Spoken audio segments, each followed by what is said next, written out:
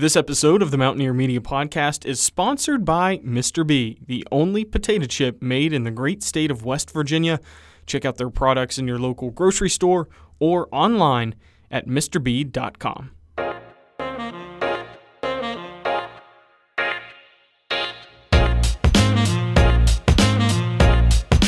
Transparency and efficiency are two words J.B. McCuskey lives by. As the West Virginia State Auditor, it's his job to make sure that the money state and local governments say they're spending is actually being used that way.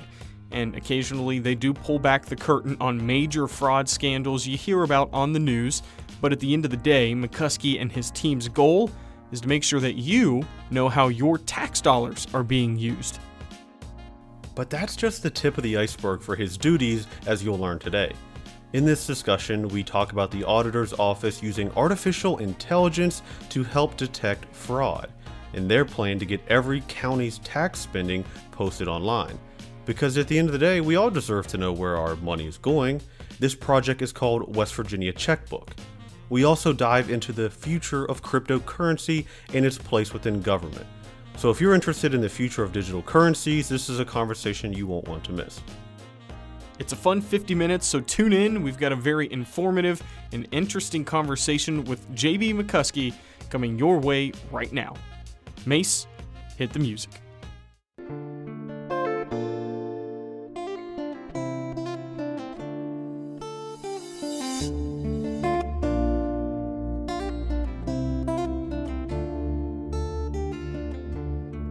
The sun does not always shine in West Virginia, but the people always do.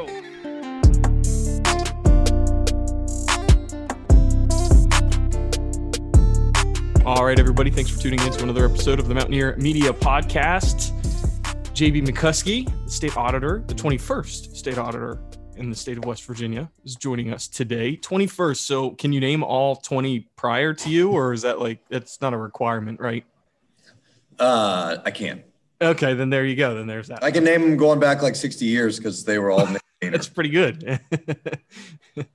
Let's start with, because when I prepared for this episode, I was pretty candid. I don't exactly know the explicit duties of the state auditor. So, in a quick sense, most of our audience is probably late 20s, early 30s, folks that are, vested in West Virginia issues. But what would you say the most common, or what's your core responsibilities as a state auditor?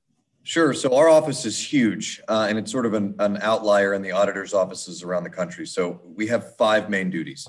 The first thing, and probably the most constitutionally relevant, is that we audit the state payments. And that doesn't mean that we audit them afterwards. We audit them as they're being made. So we have to make sure that every dollar that gets spent has a contract, a purchase order, that the purchase order matches the contract, the dates work, that we're paying the right vendor.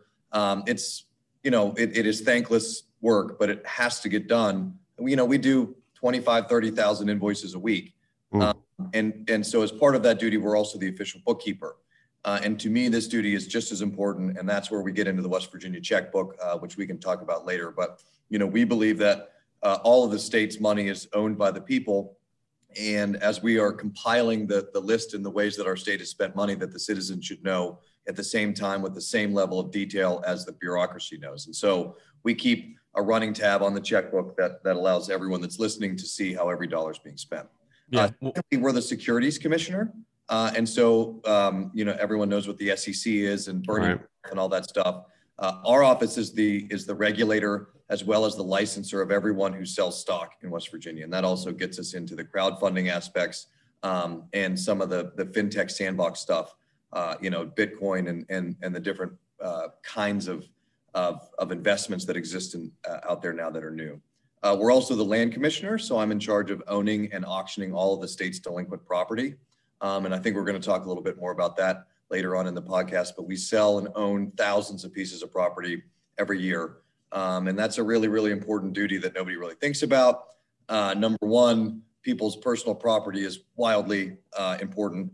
You have to follow the law and the Constitution to make sure you're not doing anything wrong. But on the other side, when people aren't paying their taxes, the only people that really suffer are the schools, right? And so it is so important to make sure that we don't have delinquent houses with, drug activity and their fire risks. on top of the fact that they lower everyone's property values. So, getting stuff that is truly delinquent back into the hands of people who will use it and pay taxes is really important.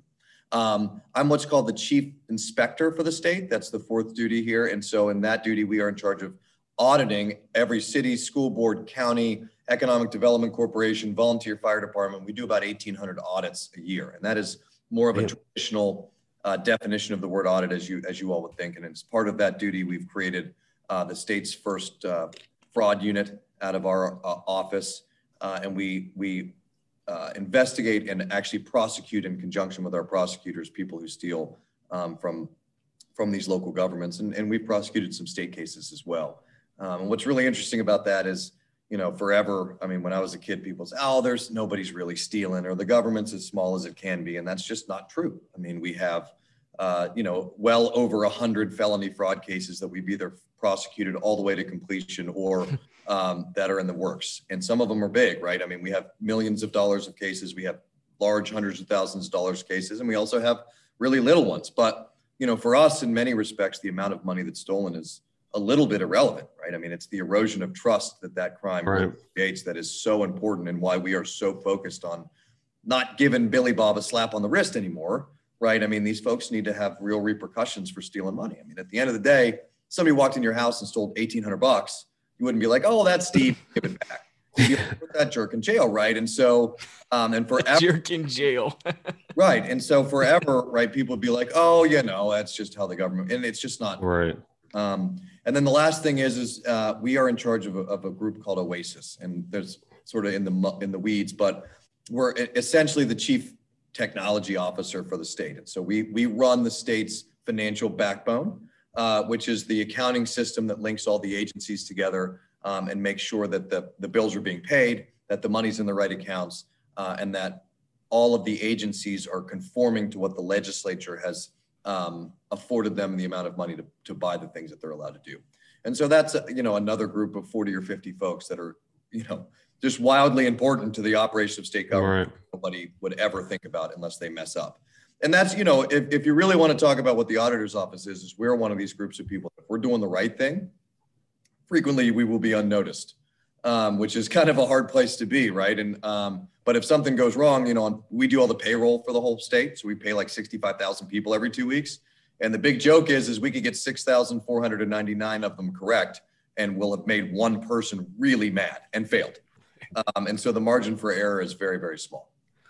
Funny because, like you said, there's you guys don't stay busy at all, I can tell. But no. The people that work here are busy. Yeah, you just do podcasts all day. That's right. That's no, I think what's funny, like you said, and we'll talk about Checkbook, Project Mountaineer, the dilapidated houses, and some of the artificial intelligence stuff that you guys are doing, but the political corruption in West Virginia is definitely very real. And you guys, kind of what you said, you nobody knows who you guys are until it's like it hits the news. It's like auditor's office cracks down on $1 million scandal in Boone County, or Madison City Hall, whatever it is, the situation. So that anonymity can be a good and a bad thing, right? So the criminals don't know we're coming either. But how does that play me out like a hypothetical? Obviously, you don't have to talk about a real case, but to me, when I think like $1 million fraud, I picture like mobster looking people like doing some type of Tony Soprano cell phone scam thing. Like, how does that level of fraud exist? Like, how does that's not how it looks at all. I know. Almost never. But you know what I'm saying? Like, how does that? I do. So the first thing is that there's a profile, right? And so there's a personality profile that a lot of them fit, and it is usually somebody who's upper middle management, and they terrify the people below them to the point where they will never question what they do. Gotcha. And ingratiate themselves to the people above them to the point where they think that they can do no wrong. And so they find this little sweet spot where people are either too nervous to complain about something that's wrong, and on the other side, they would never believe it even if it was mentioned. And then there's usually one of three things. It is a substance abuse, an infidelity, or a gambling problem. So there's usually people need money for something that they don't want to tell the rest of their family they need money for. Wow. Isn't 100%, right? There's all kinds of variations, but that is sort of the profile that fits these things. And, the scams are, the big joke here is that there's no such thing as a small fraud. There's just one we catch quickly. And so people are going to steal. You're never going to stop that. The real goal is to create systems and technology that finds it before it gets out of control. Because people become emboldened, and $5 turns into 10, and 10 turns into 20, and 20 turns into twice a month instead of once, and then 40, and then you name it. And then it gets to the point where they owe, $150,000. Number one, they can't pay it back. And number two, they don't even realize they've done it. Yeah. They're not keeping track of it in their mind. Yeah. And so that's sort of where we get into the AI and our focus on technology is that we have an amount of data that's uncombable. And so we have to start using the tools at our disposal to make us more effective. Talk about, kind of get into the artificial intelligence. Data Robot, what is that? Headquartered in Morgantown now, infancy stage, but that's going to be able to help reduce some of this waste and fraud, right? Theoretically. Sure. And so they are not in their infancy stage. They're actually a pretty big company. Gotcha. And so our office had a couple of problems that are their time issues and staffing issues. And so we come from a place here, and everybody in my staff works this way, that if we can solve a problem without spending more money, we need to do that. Mm-hmm. Our state government does this thing where whenever there's something that isn't working, their first response is how do we spend more money to fix it? As opposed to how do we fix it?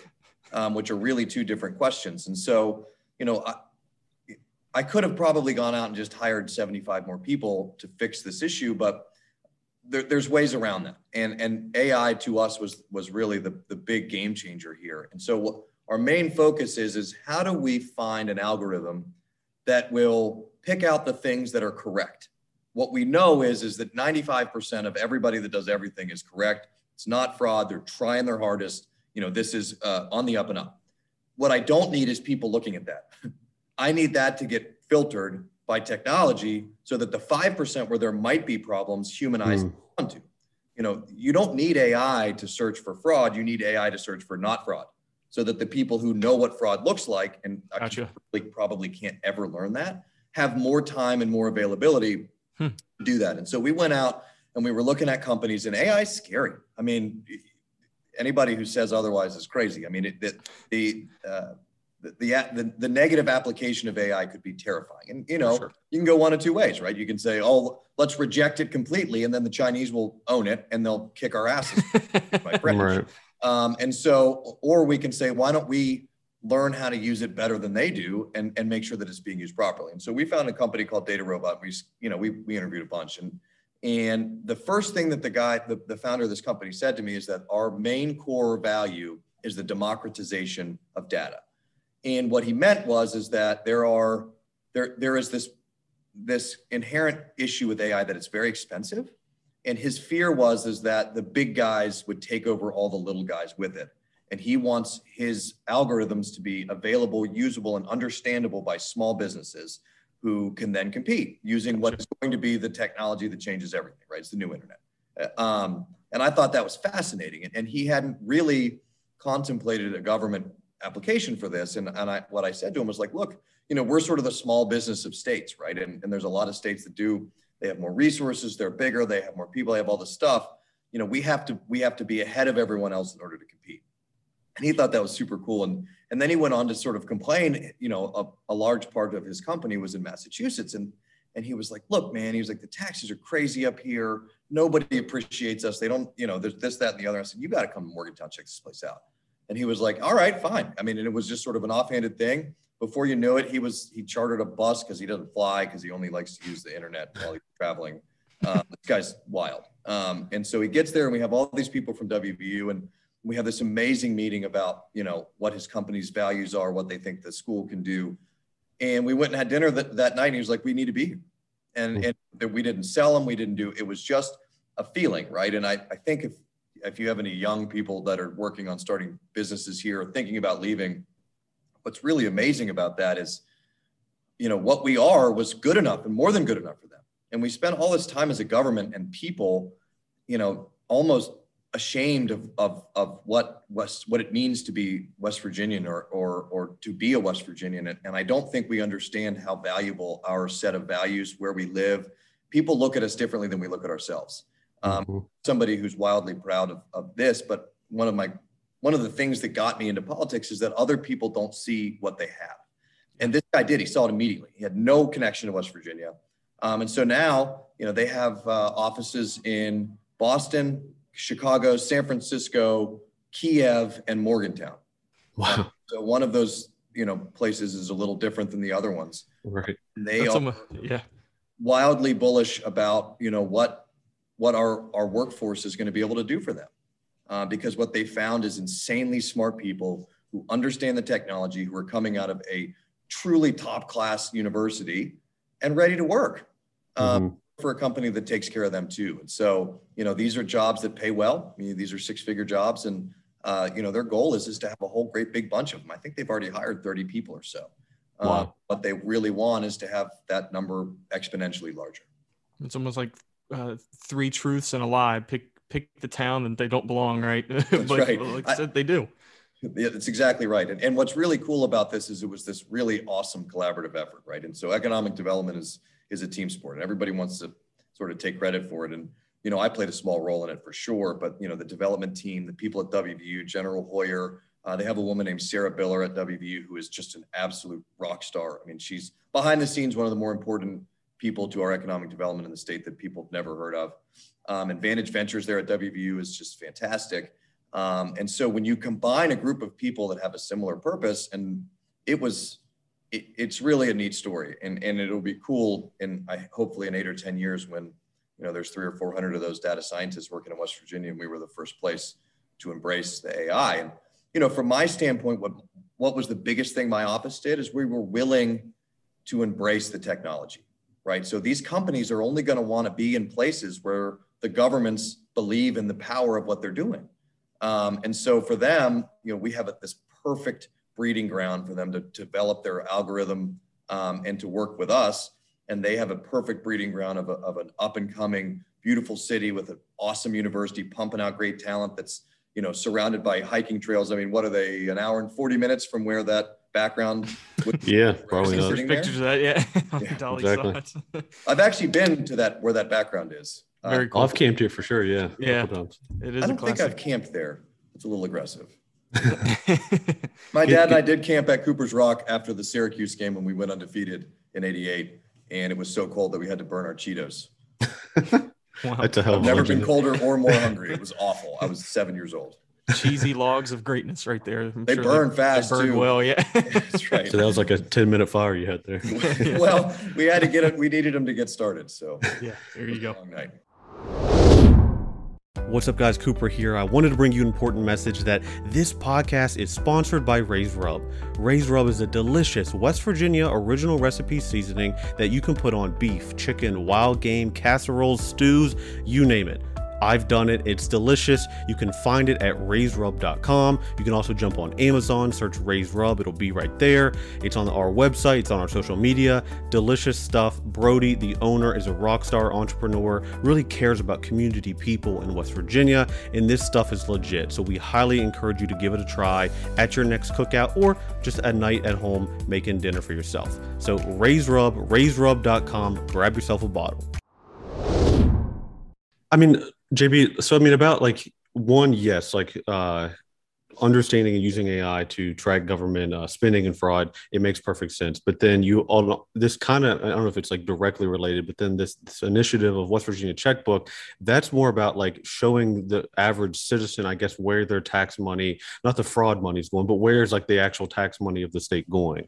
How important is that to create that in an environment that's, I would say, apolitical? Because I don't know if it's too political, Republican or Democrat is like in control of it, quote unquote, then that could it could shift between administrations, what's being shown, what's not being shown, and paint in a different light. So how have you all structured that in a way that seems like it's purely for public good and exposing government, not exposing is like an aggressive word, but just showing government spending in a way that makes sense for everybody? Sure. So it's about accountability. And so government spending is only relevant if people think it's matching their priorities. And so what's interesting about government is that you have a static set of money, right? So every year they have a budget. So this year we have $4.7 billion to solve a static set of problems, right? The problems don't change. And so they have an amount of money and a set of problems and a group of people. Mm-hmm. So the only thing that really matters is how they organize the priorities of that spending based on who elected them. And if the people who elected them don't know what they've done, how can they ever hold them accountable? Or on the alternative, say thank you or keep. Right. And so for me, this is about people having the power to either reelect or replace the elected officials that they have entrusted based on whether or not they're doing the things that they should be doing with their money. And it all started, I was in the legislature before, and you'd sit in these committee hearings, and these bureaucrats would come in and they'd say, well, I need another 8% this year. And you'd say, why? And they'd say, I don't know, because. And there was no data and no actual, it was so hard to find the data to back up what they were saying that it made life as a delegate very, very difficult when it came from the budget standpoint. And so the first thing that I really wanted the checkbook to do was to give our legislators and decision makers, which is why we've pushed it out into the cities and counties, access to data to make better decisions, right? And so, when they're working with year-old data and year-old spending, that's not good enough when you're trusted with $5 billion of somebody else's money. You better know what you're doing. Yeah. Mm-hmm. And so getting it into decision makers' hands is first. Second is getting into the public's hands and teaching them how to use the tool. So it has to be easy enough and it has to be known enough for people to use it. It's no good if it's sitting there and nobody's watching it, right? Yeah. And lastly, the media is often in the dark. And, you guys are media people. You know how long it takes to get a FOIA answered. You know how hard it is to do a FOIA. One of our main goals was to give the media the ability to not have to FOIA the spending data. It's public, right? It's crazy that you would ever have to FOIA something that is inherently. It's like public, yeah. And so, those are sort of the three things about the checkbook that we think are really, really important. But for me, it comes down to the fact that it's your money, which means you should know how it's being spent. And we are elected by you, and you should be able to hold us accountable for the things. Mm-hmm. And you can't do that if we're hiding it from you. How unique is that across this country? Is that pretty, does any other state have a model around this, or? We are leading the way for sure, but there are lots of states who are working on it as well. And, the question that never gets asked is, should we even be doing this at all? And so, one of the things that I want the public to go in and see is, do we want teachers to be paid more? Yes. Right. Do we want kids to be taken care of by DHHR better? Yes, we do. Do we want, you name the priority, and look at this in a world where the amount of money we have is static, and reorganize the spending in a way that matches the way you think it should be spent. Mm-hmm. And then you have to start picking and choosing the things that you spend less on. Yeah. And that is not a bad exercise. Right. It just is not. And if your answer is always to take and spend more, you're not analyzing the problem right. The question I always ask when I give a speech is, how much does it cost to educate 400,000 students in West Virginia? And invariably, somebody will tell me how much we've spent, but that's not the question. Right. How much does it cost? Yeah. How much should it cost to educate properly 400,000 students in West Virginia? And you can't just look at how much you've already spent. You have to analyze it from a myriad of factors. Are we being efficient? Should it be more? Should it be less? Are we spending too much on transportation? You name, are we getting the results we want? And so the government forever has taken this sort of lazy approach of just adding 7% to whatever they already spent to try to solve a problem. And that belies all of the underlying data and all of the analysis that's required, in my opinion, to determine whether or not you're doing it properly. And we were just looking at the website not too long ago, or yesterday, kind of checking it out a little bit, but not everybody is on board, because if you follow the WV Checkbook Twitter, you just partnered with, was it Randolph County or yeah. And to say that not everyone is on board is the people that aren't there doesn't mean they're not on board. So okay. There's an intake lag, right? In some ways, there's so many people that want to be on board that there's people waiting. Okay. We don't have an unlimited amount of staff to push these sites out. We can do city sites, especially little ones, pretty quickly. The county ones take a little longer. The last time I looked, I think we have somewhere in the neighborhood of 40 counties who are signed up. And our goal is to get to about 150 cities by the end of next year. Is there any way that you could almost regulate that? Can you regulate that and push it? Like, do you get a bill? I mean, can you make that something that everybody has to be a part of that? Or is this still almost like an optional kind of thing? it's amazing how much easier it is to offer a really quality product that doesn't cost anything than to make people do stuff. Yeah, like shove it down their throat, like you will do this, and yeah, right. It's just so much easier to offer something that's going to help. And the other part of it that's really nerdy and people don't probably see is that this is another step in us building a singular cloud-based accounting system that all of our local governments use, which will reduce our audit costs exponentially. It'll make the audits faster. It'll make them more transparent. It'll help all federal reporting. Once we're all started sort of dealing in the same technological sphere. And this is another thing that's really cool. I mean, I don't know if you guys saw it, but Marshall hired Brad Smith to be their president. Oh, how we couldn't miss that one. So we now have the CEO of the preeminent accounting software company as the president of the university that's 50 minutes from my office. Yeah. And there isn't anybody pushing the technological advancements in accounting software to reform government more than me. And I'm really, really looking forward to working with Brad on, what are the things that I don't even know about that his company was working on? How do we make West Virginia the model on all of these things and use our universities and their students to help push the boundaries of what's possible? One of the really cool things we do, we have about 100 cities that don't get audited every year. They don't have enough money. They don't get their financial statements done. And we have a lot of really small cities. And we created this thing called the Small Government Monitoring Program, and we use fourth-year accounting students to do the audits. So the legislature changed the law. And so it's their senior project to do an audit of some little town of 300 people. It's pretty cool. Interesting. It is really cool. It is really cool, actually. But the coolest part for me is when my auditors come and watch the presentations, these kids do stuff that they wouldn't think to do. And they find things they wouldn't think to do. And watching a 21-year-old approach a problem when you're a 40-year-old who's been doing it for 20 years is eye-opening in how static your problem-solving skills are. And, to me, when you unleash a problem inside of 200, the brains of 221-year-olds, whatever comes out the other end isn't going to be what you expected. Yeah. Almost invariably going to be something that can really change your process in a very positive way. And so all that being said, we work with Gordon constantly. WVU is unbelievable. And I think it's so cool that we're going to have this opportunity to work with Brad in the same way. Let me switch gears, JB, because I'd like to get your perspective on this. My day job is a financial advisor and work for a financial firm. So I've been studying. Actually, this little vest right here. It's on his vest. Yeah, it's a boutique. It's a boutique with me. It's called Centurion. So you're regulated by me. Probably. I mean, are you FINRA? Oh yeah. That's me, baby. We had to send our office a big bunch of money. This is getting a little nerdy here. Hold on, you're losing me. You guys are going over my head here. Sorry. Bring me up to speed. Well, my question. He's a financial advisor, which means that he has to follow the regulations at my office. Yeah. Don't trust me. Wrong. Yeah, no. My goon squad's gonna come get him. A lot of regulations. FINRA and the SEC is no joke.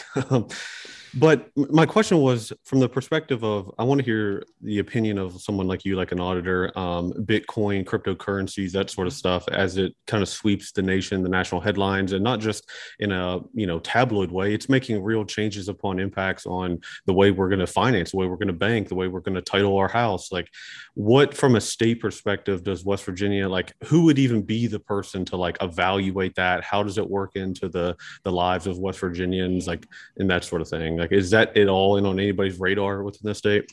Well, it's majorly on my radar. At the end of the day, the fortune favors the bold, right? And if you watch the way currencies are now, I mean, they're talking about another $2 trillion of federal spending. Right. What they're doing is generally unsustainable. They're talking about some kind of crazy minimum world tax, right? This stuff, this is designed to create economic disaster. It's not designed to do it, but it will do that. I mean, these things are crazy. And the Bitcoin and the alternative currency world is a hedge on that.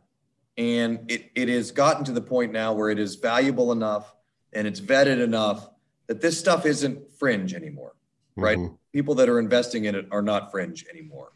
And the faster that our state governments can start to figure out how to make this part of our investment portfolio, the better off we're all going to be. And the faster that we can start figuring out ways to borrow money in that sphere is going to be better for us because the inflationary risk is way less. There's a million reasons why financing bond projects that way is a good idea. And it, unfortunately for me, it's not the technology behind it. I don't understand as well as I want to. I understand the financial implications and I understand the market implications. It's the security part of it that is the only part of it that makes me currently nervous. And so I have such an unbelievable duty of care with state retirement and investment money that until I truly understand that technology, which I'm trying to do now, it's hard to really push for it, but it needs to happen and it needs to happen quickly. As soon as we figure out how to make sure that it is as secure and fungible as cash. All right, let's be real. Finding a new job is really, really hard. I mean, you can use search engines for hours on hours and you usually end up right where you started, still looking for a job. So hey, why not simplify the process and let the team over at Mountaineer Employment Solutions do the heavy lifting for you? And there's a good chance you'll start making money and putting that in your pocket, doing something you actually want to do.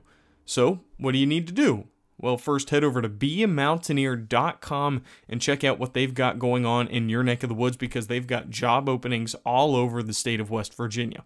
But hey, maybe you like talking in person about what you want to do. Well, they've got 2 offices, one in South Charleston and the other in Morgantown. So if you just want to talk to someone and kind of give them your thoughts on what you're good at, what you're skilled at, where your interests are, walk in and Bill Carter's team will make sure to help you out. So here it is again, Mountaineer Employment Solutions, West Virginia's premier talent acquisition and staffing leader, a proud partner of the Mountaineer Media Podcast. Well, my biggest thing was for the longest time that I didn't think, like, I've known about Bitcoin for 5 years. I wish I would have bought a couple of Bitcoins 5 years ago. Me too. They're only, $60,000 a piece now? Right. Could have bought like 12 of them. Tom Brady's giving them out for free. Well, they're not for free. He gave them for football. Yeah. $500,000 football, probably. Yeah, exactly. I saw a tweet. It's like, that guy should have walked out of that stadium. He should have just walked out of the stadium. Best deal Tom Brady's ever made. Yeah, exactly. Those jerks tried to give that guy like $1,000 gift card to the pro shop or the get this Mike Evans signed jersey out of here. Yeah. Give me a crypto portfolio. That's right. Oh, great. Thanks, a hat. Yeah, exactly. But what I'm saying is, like, I think when I was studying early on, I was like, no way will governments ever fully embrace this, because in theory, it kind of takes away some of the power, quote unquote, of government. If you have some sort of like, if citizens can peer-to-peer pay each other and potentially cut out government intervention, supervision, taxability, that sort of thing. Like, I thought at first that no way would ever get off the ground to a large scale. But then now I think you're seeing, like you said, JB, like the cat's out of the bag. Like, it's happening, it's growing, it's going to be a part of society in modern day financing. I think governments now, even at the state level or the country level, are trying to figure out how they fit into it and how it just doesn't become like, I think if the whole point of it was to be almost just like not an alternative, but just something different than the current system, is the right answer to just merge it in with the mainstream financing and whatnot. I don't know the answer to that, but like, I don't know how governments like find a way to embrace it without being like, all right, all the party's over now, the government's involved. Like, it's not what it used to be. Spoils it, yeah. I think in some ways it was designed to show the lunacy of our current currency. It's an interesting take. 40% of like the government spending was spent in the last year, right? Something crazy, right? Like that. The amount of money that was crazy printed, like that. And what they're saying is that, we use gold essentially to back our currency, and it's just something you go to a mine and find. And what they're saying is that I can mine stuff on the internet that's equally as rare, right? And put to an equally valueless thing like a piece of paper, and people will use it to buy stuff. And so what it's really about is that gold requires human effort to get. And so the reason that gold is valuable is because it takes time and manpower to go get it. And Bitcoin's the same way. Mm-hmm. It takes incredible amounts of money, people, time, and servers to go out and mine for Bitcoins, right? And so to say that it isn't the same thing is, it really doesn't make sense when you really think about what actual currency is being backed by, because it's a very, very similar proposition. It's just being done in a very modern way. But all that being said, is it ready for the big time?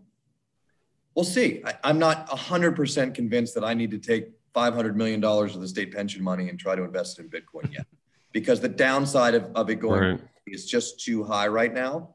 But that, on the same token, it won't be forever. And we need to be ready and be ahead of the curve on that.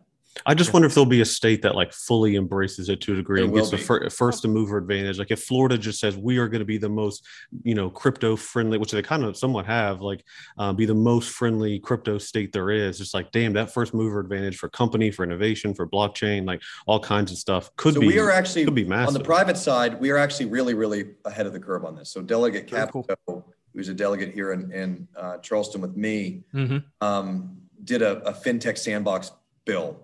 And, one of the issues is are these securities or are they currency? And so we had to work out, where the regulation of this went. And invariably our office is, I'm not sitting around trying to grab more things to regulate, right? And it made more sense in our banking regulation office. And, those guys are sort of in charge of that, but we have crowdfunding, blockchain, and our fintech sandbox is as modern as anybody else's. And so if people out there are interested in it, reach out to me or to Delegate Capito, and we'd be more than happy to sort of explain, where we are on this and why we are ahead of the curve. So at its base, crypto, Bitcoin, it's something that you can't track, right? I mean, I think that's one of it's hard to kind of follow the path of where it's been, where it's going. So from a fraud perspective, how do you try and solve that issue? If there was fraud involving crypto, how do you kind of even find whose fault it is or what's going on? And the other side of that is, have you had to deal with anything quite like that yet? So that is a fascinating hypothetical that I honestly hadn't even contemplated. The government doesn't spend any crypto, so I'm not tracking it. It's not necessarily on your plate. Yeah. But I will say that you just added a whole nother layer of reasons why we need to solve some problems before it becomes a currency that we use on the state side. That's really interesting because it's actually one of the main purposes of crypto is for it to be anonymous. Mm-hmm. It's funny. It's one of these things where there's burgeoning new group of, and the word apolitical is wrong, but they are counter-political, I think is probably the better phrase. And a lot of the crypto folks, what they really, really want is for the government to not know what they're doing. Yeah. That's a very laudable goal, in my opinion. Yeah. And I mean, and it's true. I mean, like, not to get like super like political too, or like government surveillance, but it seems like, I mean, more and more like nations that are, America's obviously still a democracy. I'm not a person that doesn't think like America is like a democracy, the freest country in the world, but like, it seems like the world, every major power is kind of tiptoeing closer to something more towards like authoritarianism. Like China is like obviously maybe the craziest example of like a combination of like the most intense capitalistic, also absurdly controlling communistic government there's ever been, but also like extremely modern and tech savvy. Like more and more governments are just becoming very powerful, surveillance, all this type of stuff. I think people naturally are like, wait a second, like what is the future of this play out to be? I think that's why you get some people innovate and do this type of stuff. Well, I mean, and at the end of the day, what I said earlier, I think is super important here. It's really about accountability. The reason that we are different, and just look what happened last night, right? I mean, that was a referendum on something that only happened 10 months ago. It's pretty obvious to me. And, we still live in a country where the people get to go out, stand in a line, mark a ballot, and tell people whether or not they're doing what they want. And it only works if they know what we've done. You can't be accountable when the government that they work in doesn't allow you to know what they've done. And that's the great detraction of authoritarianism and what they're doing in China and throughout Europe, honestly, is that they control so much that they prevent the people from knowing what's even happening to them. And that to me is the scariest thing that could be. Mm-hmm. Yeah. What are you most optimistic about? What you look at, you got all these projects going on. What do you in terms of West Virginia, where it fits into like the competing on a state level for economic development? I mean, we've had some huge announcements, the Gorge, the Hyperloop. We've had some major stuff going into Morgantown. Like, what are you most optimistic about that you're seeing that is positive for West Virginia? I love this question. I am always optimistic. I stay that way. The thing that I'm the most optimistic about is that people here are finally starting to believe in themselves. We're having enough successes to me that people are starting to understand that the Appalachian value set is meaningful in the marketplace. And then on the other side of this coin, this idea that you can be inherently independent, but also modest and humble and kind, is something that other people are looking at from outside and saying, I don't want to live in this Instagram culture. I don't want to be surrounded by people that only care what their neighbors think, or, and West Virginia has this beautiful ability to be wildly welcoming, but also enable you to be your own person. And so you don't have to be, somebody who's running around trying to make a million friends. You can come here and you can have a great little school that's right by your house. Church is 5 minutes away. Your work is 5 minutes away. You're 10 minutes from mountain biking. You're 4 minutes from the grocery store, you name it. And people are looking at this and saying, you know what? I mean, that sounds pretty awesome. Yeah. We have this, the Ascend program, working on some what are they called? Remote workers, right? Which is really cool. But I think bigger than that, what we're seeing and our biggest challenge really is how do we get young families here? Like, how do we get people to come here, embrace our culture, embrace who we are, embrace what we're doing, and stay? Start a business, get and say, this is where my family's going to be for 30 years. And we're starting to find that, which I think is really fascinating. I think at some point, one of our biggest challenges is going to be, how do we start curating who we go after? Everybody wants to get in the club that's got a big line, right? Bouncer only lets certain people in. And so what you really want to do is to start understanding that at some point, we are going to have so many people that want to be here. This is just my personal opinion in the world that we live in, that we're going to have to be picky and choosy about how we are marketing ourselves, what industries we want people. And I think that's going to be a great problem to have. I'm just super bullish on West Virginia. And so I don't know how old you guys are, but my 4 best friends from high school are all gone. I got 2 in Raleigh, 1 in Dallas, and 1 in DC. And, we have a text chain like everybody else does. And, it's a lot of ball busting and that kind of stuff.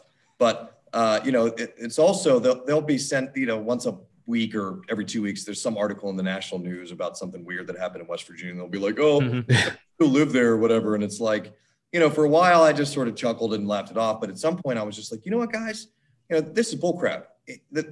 You can either move home and help fix it, because quite frankly, you leaving is the reason why these problems are existing, because you can do your job here, right? There's no reason for you to have left. Or let me do it and leave me alone. Because there's a bunch of people that believe in this place, the place that created you, created your jobs, created your life, educated you, gave you the value set that I believe is making you successful. And leave me alone, let me try. And they haven't bothered me at all after that. And I think even more importantly than that, these guys, they have great lives, they have families and all this stuff, but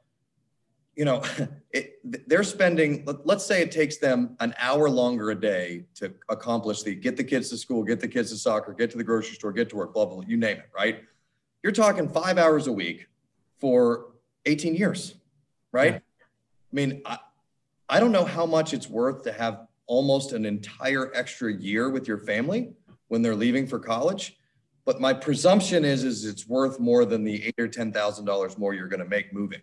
Right. And I think more than that, we live in a place that's a little bit of a blank slate. And this is probably the best answer to that question. Circle back to, why am I so optimistic? Sure. There aren't very many places in America anymore where as a young person, you can move home, get involved politically quickly, relatively powerful quickly, start to reshape a place that is in a very, very blank slate sort of transitional environment, right? So we have this incredible opportunity as people our age to rewrite this story. How do I want West Virginia to look when I'm 60?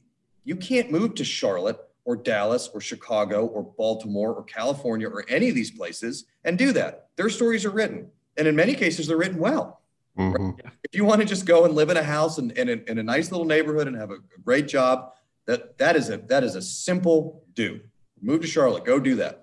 But if you want to come and be a part of changing a place in the way that you want it, that's here. And I think that when I'm talking about how we curate who comes here, the draw is going to be really, really independent, leadership-oriented, smart people who want to have a say in where they live. I think if we can get a bunch of those folks, the sky is the limit, because that changes everything. And then people care about their government, they care about their school, they care about their roads, they care about this stuff, and they're active in their communities. And you can't find a better blueprint for incredible success than that, in my opinion. I love it. Yeah. Yeah. A couple more things that we teased at the beginning here that we haven't gotten to yet, and maybe you can kind of quickly scan through these. But one, you guys are kind of the clearinghouse for the American Rescue Plan for funds that West Virginia got from the federal government. Can you discuss that a little bit and your role in that? And then also what you guys are doing with the Land Commission. There's a bill you're trying to push about dilapidated houses and almost like a beautification project. Can you kind of talk about both of those? Sure. So on the ARP funding, we have about $4.5 billion of federal money that came in. And the easiest way that we are not the clearinghouse, but eventually we have to audit everything that they spend the money on it. And from my standpoint, there was a couple things that needed to happen. First, this money needed to be spent transparently. And just for all the exact same reasons that I talked about before. I mean, you guys are old enough. Every 10 years, there's $1 billion that gets sent here from the federal government. And every 10 years after that, everyone says, what the hell happened to that money? Right. And, you know, and we can't let that happen again. And the only way to prevent that is to help local governments understand what they can spend it on, and then show their constituents how it was spent. And I'll tell you, the response from our local governments has been outstanding. You know, there's a couple cities that have really pushed back against it. But by and large, we have Wheeling, we have Parkersburg, Beckley, Bluefield, who else we got? Martinsburg, we've got Clarksburg, Morgantown, Bridgeport, you know, and you know, you can curate that list to determine which ones I'm not saying if you want. And the counties have been great too. And so, you know, these folks understand the stakes. They understand that their constituents want this money to be spent properly. And so we have essentially, and they're allowed to spend the money however they want. I'm not a clearinghouse. But we have pushed them into, or pushed the idea that this money, it will be best spent on water and sewer infrastructure. And the reason that we say that is, you know, we live in the birthplace of rivers. And we yet still spend as much, if not more, on water than any other place. And, you know, that irony is not lost on me, and it's not a good irony. And so we have these water systems that have been neglected for 75, 80 years. And now the towns that they were supporting 5,000 people on a water system, there's 1,500 people there. Yeah. And you can do the math, you know, you're dividing the same operating costs basically just among smaller amount of people, and raising rates just isn't going to work anymore. And if you talk about it from an economic development standpoint, broadband is incredibly important, but nobody's going to put a business where you can't flush a toilet. And so you don't have, you know, the very basic infrastructure ready to go. We're talking fire service, water, sewer, electricity, gas, these things. It kind of doesn't matter if you have 5G. And so we need to find these places that need that fixed up first, and make sure that this money goes to do that. And then on the other side of it, you know, we just want to make sure that when we get to the end of this 5 years, that the people of West Virginia can look all of us elected officials in the face and say, I know how you spent that money, and you either did it wrong or right, and us accountable for that. And I think that's the best that we can all do, is to try our level best, do things that are going to do the most good for the most people the fastest, and then let them know what we did. And if it's not what they wanted, I mean, that's on us. And it's a little bit on them too. I mean, at some point, the citizens need to pipe up and say, hey, you know, you have given us this information and we want you to do this. And I'm really looking forward to when that starts to happen on a much larger scale. From the land bank perspective, so we own all these delinquent houses. And what cities do you live where, CJ? I'm Charleston. We're both from Which part do you live in? Say again? What part of Charleston do you live in? I live on Loudon Heights right now. Oh, so do I. Like South Hills. Yeah. I live right across from Holt School. All right. We'll get together and get a beer after this or anytime something. You want. So, you know, there's delinquent houses everywhere, and they are a fire risk. They're a drug risk. They're a crime risk. And more than that, they are a drain on property values. And we think that there's a better way to sell these houses that will make a much more positive impact than maybe what's happening now. And our idea is this, the first and foremost, we want to create a process where if people have just had a bad or rough year, that they don't lose their house on the first swoop. There has to be a process by some kind of payment plan, because the most ideal situation is for the homeowner to stay in their home. They're obviously the one that is going to care about it the most. They're obviously the one that's invested the most in it. And they're obviously the one that we need to try the hardest to protect. Mm-hmm. If that isn't possible, we live in a state where we're at 60% STEM teachers in a lot of our counties, right? We can't find math teachers. We can't find science teachers. Some places we can't find English teachers, right? And, what an amazing proposition it would be to say to somebody from out of state, hey, we're going to have an opportunity for you to come and work with some kids that really, really need somebody special. And we're going to give you a house at a price that's going to basically be nothing, and the ability to take out a loan for nothing. Same goes for law enforcement officers. We live in a place where there's counties that don't have nearly enough sheriffs, nearly enough road deputies. And we're dealing in a world where there's kind of, unfortunately, still a lot of drugs, a lot of drug crime, a lot of, these things that can be sort of simply solved by an increase in force. And then lastly, we have people coming out of substance abuse recovery who, if you talk to anybody in that industry, the biggest problem they have in recidivism is, number one, there's nowhere for people to live. And number two, because of that, they end up going back to where they started. Yeah. And it's so much easier to fall back into the same habits and the same crew and the same crowd when you're back in the same place where you started. And so we think that, the pride of home ownership, the development of a valuable asset, and something that you have to care for and is prideful, could be a huge step in people that have taken the biggest step in turning their life around. And anything we can do, especially at this very cost-effective way, to help keep them on the straight and narrow and to feel good about themselves and to stay clean. I mean, that's a no-brainer from a human standpoint, right? That is a kind response and a use of a government asset that I think is kind of beautiful. But more than that, it makes monetary sense. We are investing very little to save a lot. People in substance abuse recovery, a lot of them, it's a huge expense of government resources. And so, you have to look at it from both. It feels kind of heartless to think of it that way. You have to think of it from both standpoints, right? These are human beings who deserve respect, and we have to do everything we can to help them. And on the same token, like I said before, we have a static amount of money to solve an enormous amount of problems. And so you have to allocate those resources in a way that's the most beneficial.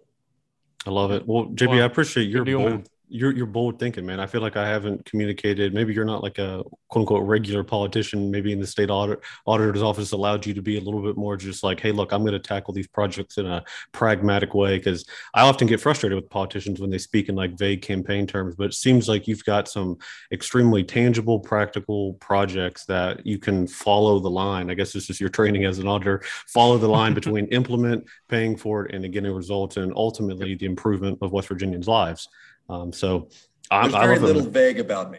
Yeah, I love it. It's a good thing. And we actually, CJ, we'll have to introduce him to the folks at Building Appalachia. It's like a real estate group who flips like essentially dilapidated houses. And they, I think I've seen those guys. They're doing great work. What a cool way to promote what our project would be, is to have them take on like the first one. Yeah. Oh man, dude, they're awesome. Yeah, I'll connect that. Yeah, that would be great. So, well, JB, man, that would be very, very cool. You got a great vision for West Virginia, and we appreciate you taking about an hour here to talk about everything and all the. We didn't even talk about sports. I know we really didn't get. Did you watch the World Series? Tried. Yeah, yeah, you did. You guys kept bringing up all this boring stuff. I'm trying to talk about cryptocurrency and Bitcoin. Who wants to talk about that anyway? Did you guys go to WVU?